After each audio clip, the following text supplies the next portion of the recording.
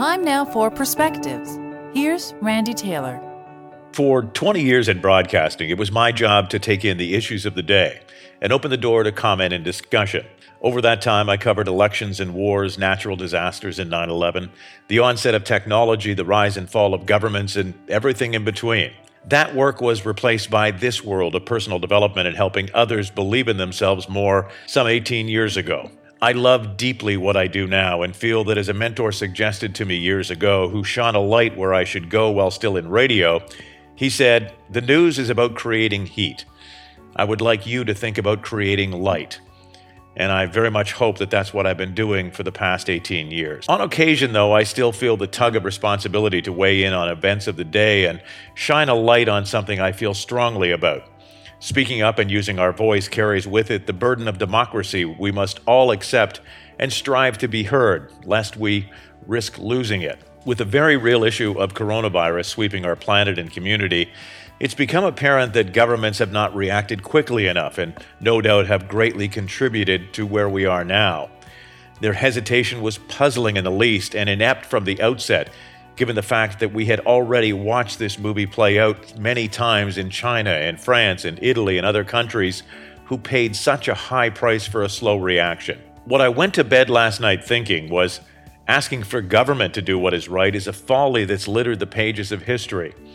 The U.S. government has now openly accepted that they will lose between 100,000 and 250,000 of their citizens, mothers and fathers, brothers and sisters, aunts and uncles and neighbors who are depending not only on government but on the will of the people with the power to allow them to live out their lives and finish their stories. What we need do, each and every one of us now in this time of challenge, is the right thing. For each of us to do everything in our power to stop the spread and take away the oxygen of this invisible enemy bent on ending the stories of far too many. History has provided us with great teachers, and the giants of our time have left clues for us in words that ring true today, reaching through the fog of the past from then until now. I thought of the words of Martin Luther King and how they so aptly apply to more than just government, but to a responsibility borne by you and I. Words rekindled by Barack Obama during his run for the presidency, when he spoke then of the fierce urgency of now. These are powerful words now for our time.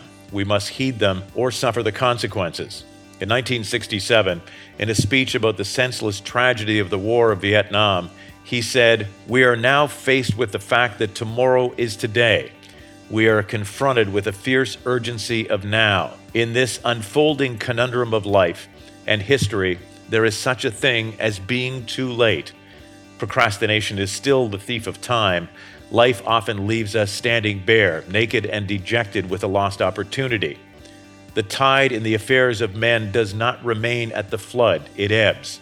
Over the bleached bones and jumbled residue of numerous civilizations are written the pathetic words, 'Too late,' an amazing passage from Dr. King.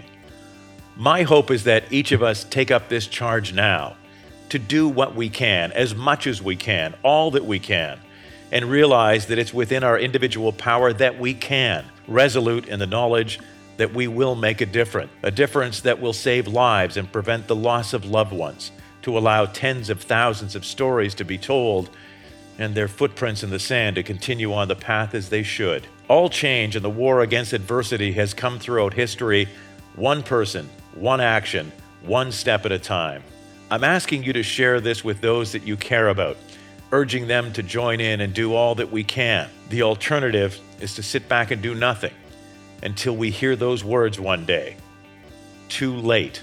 Stay safe. We can all change this if we take seriously the fierce urgency of now. For Perspectives, I'm Randy Taylor. Have an amazing day and be well.